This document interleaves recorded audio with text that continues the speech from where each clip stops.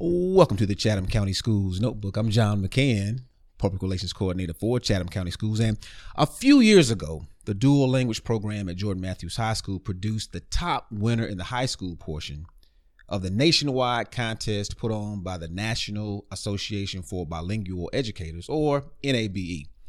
The student presented her essay during the 46th annual NABE conference in Dallas, Texas. And here, a few years later, Jordan Matthews is sending another student to do it again at the 49th annual NABE conference. This time, it's in Las Vegas, Nevada. Right now, I'm in Siler City, North Carolina, where I'm told it's always a great day to be a Jordan Matthews Jet.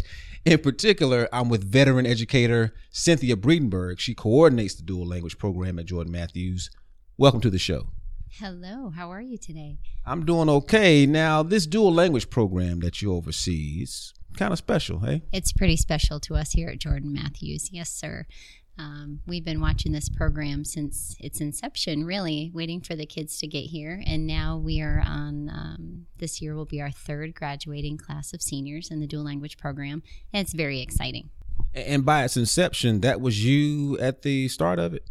No, it was Miss Angie Brady Andrews and her team at Siler City Elementary when the kids were in kindergarten and they started the program. And so we've been watching it. I guess it's about 15 years now that it's been going on. That doesn't seem possible.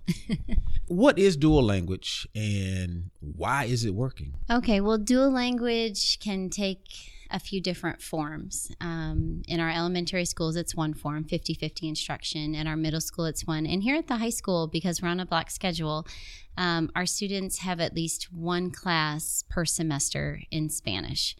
So out of 4 classes, one of their classes during the day, at least, will be in Spanish. And so we offer Spanish language arts, and we offer our content classes, history and Spanish, for the kids here. And so it's pretty special because we can see that our school district and our school and our educators, we value that dual language, and we value keeping at least one content class in the language, in the target language. So we're pretty excited about our results so far. If we're saying that the best practice is not just putting Spanish-speaking students in an English class or English-speaking students in a Spanish class, why isn't everything dual language? That's a great question. Why isn't everything dual language?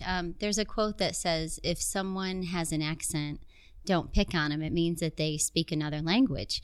And that's so true in our society that I don't know that we always value that ability to speak another language. But I think it's growing.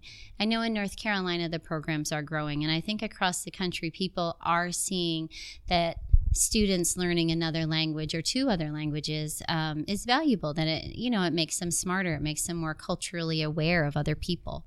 As an educator, do you feel the impact that you're having on students who are able to translate for their parents and loved ones just to help them move around and get about in society?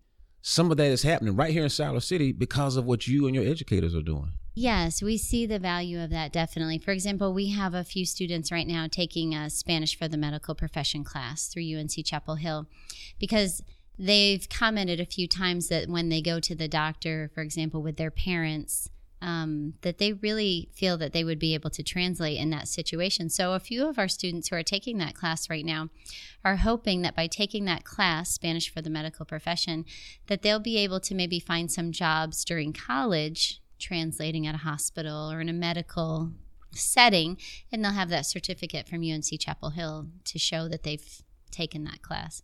Yeah, the value of the students being able to communicate for their families, but also being able to communicate with each other.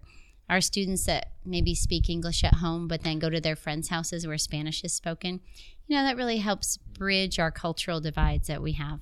Well, Ms. Bredenberg, thank you so much for the insight, and thank you for joining me on the show. Or shall I say, gracias? De nada. Fue un placer, señor. Gracias a usted. Gracias. I'm John McCann, and this has been the Chatham County Schools Notebook, our partnership with WNCA AM 1570.